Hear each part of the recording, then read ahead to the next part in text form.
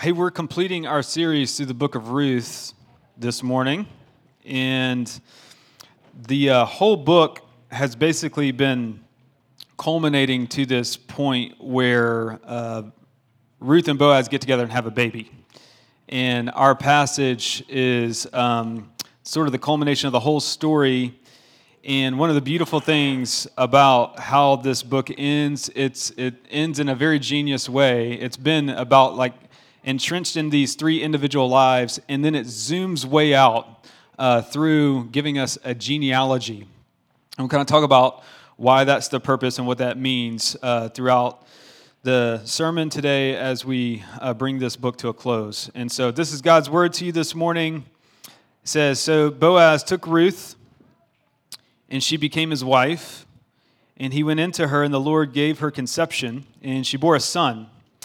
Then the women said to Naomi, 'Blessed be the Lord, who has not left you this day without a redeemer, and may his name be renowned in Israel.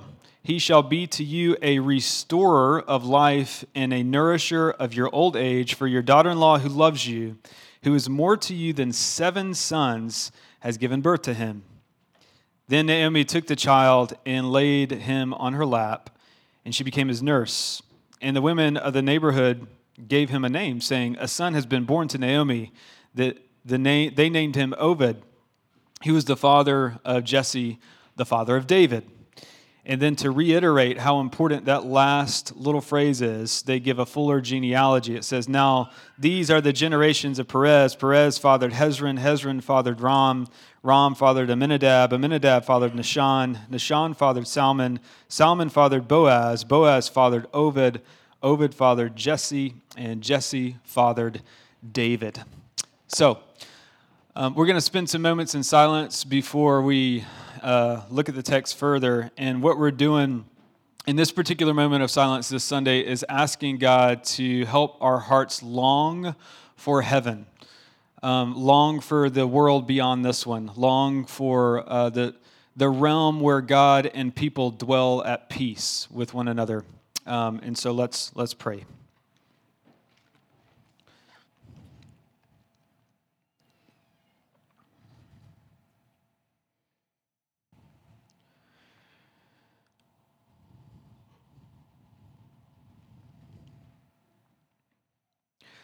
Father, we thank you for this story, and that each season and moment of our lives has a particular point to it and a particular way in which you will weave it into the tapestry of the story of the whole world, which is that you are redeeming everything. You're restoring everything. You're filling everything back up that was empty, and you're doing it in a way that's beyond our comprehension in the present moment. And so, Lord, we ask that you would give us, as one writer said, windows of your grace right now, that you would open up to us, even in our brains and in our hearts, the ability, the capacity to long for the world beyond this one. And to know that even the things that we experience, the blessings and the griefs in this world, are all meant to point us to you and to be at one with you, to know you, to have eternal life. And so would you do that this morning in Christ's name? Amen. When I was graduating from seminary is a Bible school where you study the Bible in great depth. I did it it took me 5 years to graduate. And the week before I received my diploma, one of my professors sat me down for lunch, and he said, "Well, how you feeling about, this being such a long journey, and it's now coming to a close?" And I was like, I thought I was going to feel a little bit happier, like I had accomplished something a little bit more relief. And to be honest, I feel a little bit disappointed and sad. And he just looked at me and said, "Ah, yes, I remember feeling that when I graduated seminary." And what I learned in that moment is something that I would learn perpetually throughout the course of my life, especially when you reach a goal or you do some sort of accomplishment that you've been working towards for a long time, which is that in the midst of the accomplishments that you accrue, even when life is great, there still is an emptiness. I would even call it somewhat of an ache, a longing that doesn't quite get satisfied. And it's more than saying, the heart is never satisfied with the things in this world. Like, that's true, but this was something a little bit more peculiar, and I think something of God. It was not originated in sort of sin, and it's part of what I believe this passage is pointing us to. Naomi, if you remember, Naomi, this story is really about Naomi, but it's named Ruth. And Naomi left Bethlehem, the house of bread, to go to Moab because she was afraid that their family was going to die because there was no food. There was a famine in the land. And when she left and went to Moab, she lost her husband and her 2 boys. And then she comes back to Bethlehem. And I don't know if you remember what she says when she comes back into Bethlehem, but she said, I went away full, and I'm coming back into Bethlehem empty. And that's what this story has been about. It's been about how God is going to restore her fullness. And what's so amazing about this passage is that she is blessed again with fullness that she would not even have been able to comprehend. It literally says that Ruth was better to her than 7 sons, which we'll talk about what that means here in a second. But I want you to imagine in your own life, but also through the lens of Naomi's life, she got everything she could possibly want. Like, her life was broken and empty, and then everything got restored. Her home was full, her future was full, her finances were full, her lap is full of a grandbaby. And I think the point of the author giving us a genealogy outside of Naomi and Ruth is to actually entice our hearts as the readers to get us to long for something that's actually better than happily ever after. And I know this is hard to wrap our brains around, but there's something even more full than attaining the things that we long for in this life and the things that we need. There's restoration that we all need in this room. There are things that need to get mended. And what this passage is saying is that even if everything in your life turned out better than you could even expect, there's something more. There's something more. And what we learn here today in the final genealogy at the end of Ruth is that there are things beyond the blessings as well. That's what the author is doing. We've been sort of entrenched in the tiny, minute details of these 3 individual lives. And after this baby arrives, which is what the whole story has been pointing towards, it's like the camera zooms way out and says, now I want you to glimpse, dear reader, I want you to glimpse the vantage point of God himself over these lives. And I want you to look at it. I want you to look at what God was actually doing way behind the scenes in the life of Ruth and Naomi. And it's giving us a picture of heaven. Now, I've been dwelling on this. I've been wanting to talk about this since I started the book of Ruth. And it's an image I want to share with you. You guys are familiar with snow globes, right? You know, those little things we used to have when we were kids. I want you to imagine your life as a snow globe. Like, if you could zoom out of your existence right now and see yourself, and your whole life is contained right there, all the joys and all the blessings, all the pains, all of it, and then you begin to desire from the outside to communicate to yourself in the snow globe, from the vantage point of being outside of it. And you wanted to say, like, hey, look, everything that you're experiencing in there, the joys, the griefs, the pain, the death, the births, all of it is real. It is real. The fullness that you felt, the redemption that you have is real. And that provided contentment in moments and in seasons in your life. But there is something far beyond what you're experiencing in another world. Now, if you could communicate to yourself and leave clues to that other world, that is the function of the Bible. This is the conduit by which you are, God is revealing to you that you were actually, like the globe is real, but you were made for something far beyond what you can ever imagine. That is the function of this genealogy. I know we always skip over genealogies because they're boring. I mean, let's be straight, right? Like, who cares about all these names?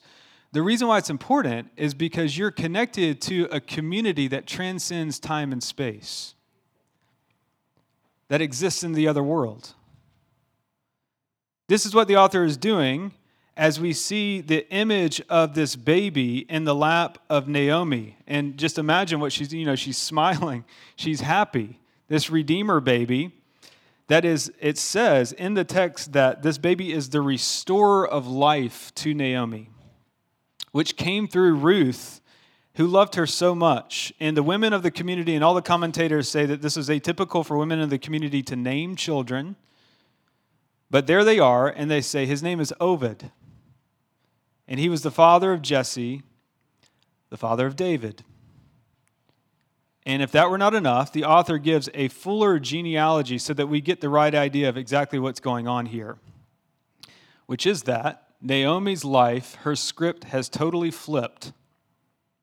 And it's good now. It's full. Verse 15, Ruth was better than 7 sons to Naomi. That is the connotation of the most complete and perfect life. If you could wave a wand and snap your fingers and make your life perfect in the way that you imagine it to be right now, what this text is saying is that Ruth is better than that for Naomi. And what the genealogy is saying is that there's something even better than that. And it's what God is doing. His purposes in your life, in the life of Ruth and Naomi as well. And that doesn't mean that the pain and the joy of what Naomi has been through is completely done away with.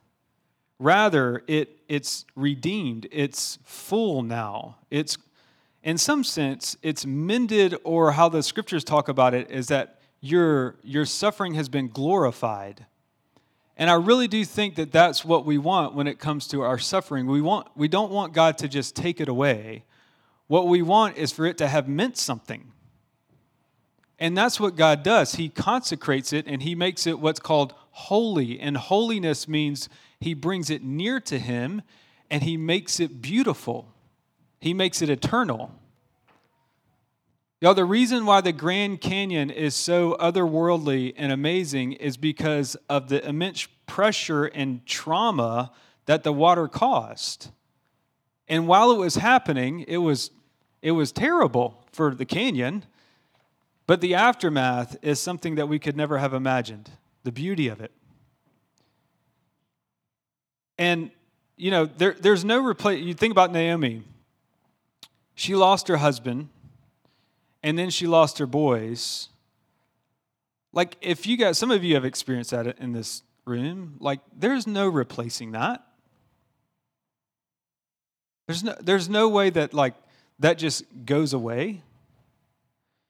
And that's true, but simultaneous to that truth, what this story is teaching us is that God is weaving something into the world, carving something into the world that we literally can't comprehend from the vantage point of our present lives. But he's doing it. And that's because, as Isaiah says, his ways, his thoughts are higher than our thoughts. We can't get there. And the author in these last 3 verses, what the author is saying is look now, God's doing something. Your ways in your life, they had their place, and God was kind in the good and the bad, but there's something greater still. And in our text, this is the bridge by which, the nation of Israel is going from complete impoverishment and anarchy to the greatest monarchy that had existed in humankind up to that point. This was humanity's entry into what's called the Iron Age, the Age of Kings. And if that wasn't enough, Matthew, the book of Matthew, picks Ruth up in the genealogy of Jesus Christ himself and makes the point that Ruth was a part of the kingdom of this other world coming into earth through Jesus Christ, to show that, we are a part of this whole people, this great cloud of witnesses that teach us what it's like to live in nearness to God and to long for the transcendent world. And that's why we call Scripture holy, because it's from God through human beings, and it communicates what a world in constant nearness to God is like. And it was all pointing to God's ultimate plan to enter that snow globe himself. But the gospel of Scripture is always worked out in relationships. That's how we know that this is all true. And this is where, you can hear a million different sermons about suffering and forgiveness, but it's not going to make sense to your heart. It's not actually going to be real to you unless you experience that with actual people. That you can't actually be told this, and the reason why is because we're not brains walking around. We actually have hearts, and hearts get affected. Scripture gets through to our hearts in our relationships, just like in Ruth and Naomi. Ruth came to God through Naomi, and Naomi stayed with God through Ruth. And God was using both of them, weaving their stories together to bring both of them and keep them near himself, to make them holy. And here's how it played out with them and how it typically plays out with us. And this is where we are involved in one another's lives. This is the work of the church in and among the people of God. We help each other turn towards God for the first time and then for the 1,000th time. That's our role. And that's where ultimate fullness is found, in the presence of God, both for the insider and the outsider. Now, this is how that happens. The moment you let go of life in the way that you think it should be lived, and the moment you let go of perceiving of God in the way that you think he should operate in your life, and let's be honest, most of us live our lives. These are the things that drive us. We try to stay away from pain, and we try to hold on to comfort and pleasure. And those two very strong forces sort of drive how we live our lives. And what God does, and you see it in Ruth, as Ruth comes into Naomi's life, Naomi learns this important lesson. Her desires were actually too small for what God wanted to do with her. Her desires were within the globe. And the moment you let go of insisting that God do what you want him to do is the moment that you see him doing and able to do far more. It's almost like your eyes open up, the eyes of faith. And this is how the gospel community can change human beings. We help each other begin to release what we think is best for us. Did you know that's part of your role here among each other? That you look at somebody who's entrenched in the details of this life, and what you see is them in eternity. And you help them see that perspective on their life. And you say, I see Christ in you. And I know this is hard. I know this is joyful, but there's more. And both the blessings and the grief, what you long for each other about is eternal life. There's a lot of talk about new neural pathways that your brain needs to form in order to be resilient. And if you believed in another world, the one that's eternal, even the bare hope of that creates pathways in your brain filled by the Holy Spirit that says that's where you belong. And it not only makes human beings resilient, it makes us eternal. And the reason why is, if you just think, like, God is far better than our brain and heart can take in. Just think about, if you tried to communicate to Ruth and Naomi, hey, Jesus Christ is going to come through y'all. Jesus Christ is God. You know, all they wanted was to survive. And that's the hope of the Christian church, is that God comes into the world by his Holy Spirit and transforms everything. And all we want is like a good retirement, you know, or not to feel pain, or to hold on to some comfort that we, you know, my precious, you know, whatever that is for you, whether it's a tenderloin or beer or Diet Pepsi or, you know, cigarettes. We try to cling to things.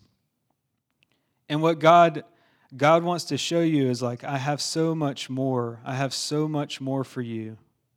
And I want to show you how this works out in your life, practically speaking. Because if this is your perspective, if you have the eternal perspective, what happens is that grief doesn't crush you, but I think even more is that blessings, you don't trust in blessings either, ultimately. This is what Paul means when he's like, I know how to be brought low, but I also know how to abound. That's sometimes the hard part, to abound. This is what I was feeling when I was graduating seminary, that one of the highest blessings up to that point in my life, and yet there was this ache in me, and that's because it was housed within the snow globe. It was housed in something that actually can't speak in the deepest way to my heart. And the reason why is because God won't let us settle for the blessings. Because we were made for the blesser. He gives it to us so we'll get to him. This perspective, it does help you face the disappointments and the suffering in your life. In many ways, suffering can help the human heart long for the other world more, because things, when they're broken, it just hurts too much. And so it helps you gain an awareness and a longing for something that's different. I spoke with a woman about a year ago in another state. She had just lost her husband a year prior to suicide. And I was eating at a chicken sandwich shop with her. And I was like, how are you doing? Like, how's it going? And she said, you know, before my husband died, I found it hard to be present in the moment. But since his death, I do find it easier to be thankful for the things that are present to me in this given moment. But I know that they're not going to last. And she was holding up her chicken sandwich, and she said, like this chicken sandwich here. She's like, it's very delicious. But I know that it may not be here tomorrow. But I'm happy that it's here today. And so I'll enjoy it. And I think that's the speech of somebody who is in the world but not of it. That she knows it's real, but it's transient. It's not eternal. And that's what the genealogy of Ruth is about. It like zooms out and says, there's so much more. There's so much more, Naomi. There's so much more, Ruth. It's saying God is far beyond our comprehension, far beyond what you can imagine, but he's also far closer than you could believe. During COVID, the early months of COVID, when everyone was sort of in an upheaval, is very chaotic, not just locally, but nationally. You guys remember. And I was mowing my yard, and I accidentally hit an ant hill, and it was one of those big ones, you know. And there's like all these ants just kind of everywhere, like crawling over, and just total chaos. And I was like, man, that's a lot like us right now, just like human beings, not knowing what to do. And my next thought, I don't know if it was a divine thought, but my next thought was, you give yourself far too much credit. You give human beings far too much credit. And the distance between a human being and an ant is far too generous of a view of humanity when it comes to the distance between God and humankind. And what this author is saying is that God is so far above, so high, so transcendent, that we literally can't possibly comprehend what he's doing in the present moment. Yet he loves us so much that he wants to be near us, and he traveled a further distance of humiliation compared to a human being becoming an ant. The distance between God and humankind is so vast that we cannot bridge it to even interpret what's happening. And we cannot measure the amount of sacrifice and love that he's poured out of himself. But he is pleased to make himself known through a covenant, through relationship. Which we see an example of that in these tiny little, this tiny little story here with these three people, Boaz, Naomi, and Ruth. But y'all, he does the same thing in your life over and over and over and over again. He's constantly doing it. He's constantly bringing you to the brink of yourself by overflowing you with blessing, are letting you go through grief. But it's all to get you to himself. That's what this story is ultimately about. And the great drama of all of our lives is just one tiny piece of it all. It's a mosaic. You know what a mosaic is, right? The joys and the pains, but the ways in which God makes us full is not the end. And I know this is kind of hard to say in some sense and hard to comprehend, but like redemption is not the end. Your salvation is not the end. Getting healing is not the end. Getting the thing that you need is not the end. What the end is for you to be with God and enjoy him. For him to draw you to himself, and that's where your soul will find rest. That even beyond the blessings, and you guys need to think about this right now. You may just want your marriage to get better. That's all you want. You just want it to get better. You want a clear diagnosis. You want your child to be free from addiction. You yourself want to be free from addiction. You just want to not be in debt.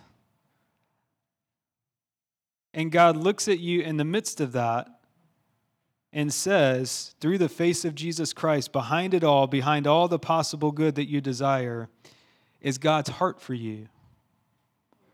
And that in that space where you long for something to get better, God is there. And God wants to draw you to himself in that space.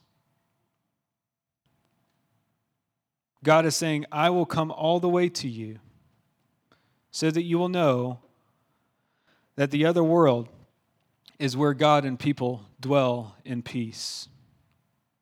And when your end goal is to glorify God and enjoy him forever, you can look beyond the suffering, but you can also look beyond the blessings, because the blessings are mere conduits of the blesser from whom all blessings flow. This is why, we love art. We love beauty. You could think of these things as like little rays of heaven that come through in our little snow globe sometime, and we're like, oh, that seems otherworldly.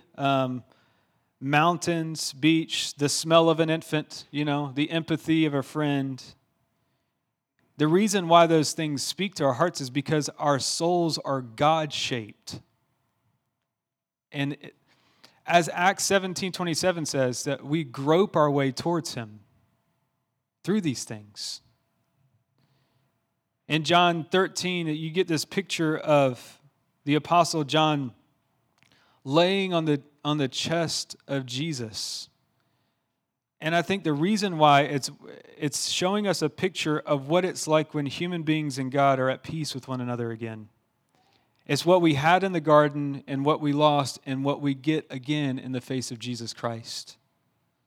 And that somehow that whole story is more beautiful than if nothing had never gone wrong to begin with. Meaning, don't throw away the hard stuff. Don't try to escape it too quick. and know that God's at work in it, doing something that we cannot understand from this vantage point. But one day, maybe we will. So in here, the fullness that Naomi received through the redemption of her life, it pointed to the way in which God was going to redeem Israel. That's its function in the Old Testament. But that pointed to the eternal life that God would open up to everyone who would embrace the true King, Jesus Christ. And that it's all a part of the same thing. And it's for you if you want it. That's eternal life, to know God. That's what the kids learned this week at VBS. And that is something that we never really get over, even into eternity. So let's pray. We're going to be in Jonah and then in Esther starting in the fall. So that's the plan. That's the sermon series plan. So let's pray. Father, we thank you for this wonderful, wonderful book. And the reason why it's wonderful is because you're wonderful, Lord, and that our souls are longing for you. And so, Lord, help us to do all the things that Boaz and Ruth and Naomi did. But more than that, Lord, cover us with your wings. Cover us with the corner of your garment, and cover us with that eternal perspective that each individual life in this room is a part of the great tapestry of your goodness and your glory and the purposes by which you draw all things to yourself, that you are pulling all things into union with how you want them to be. And so would we be a part of that today? In Christ's name, amen.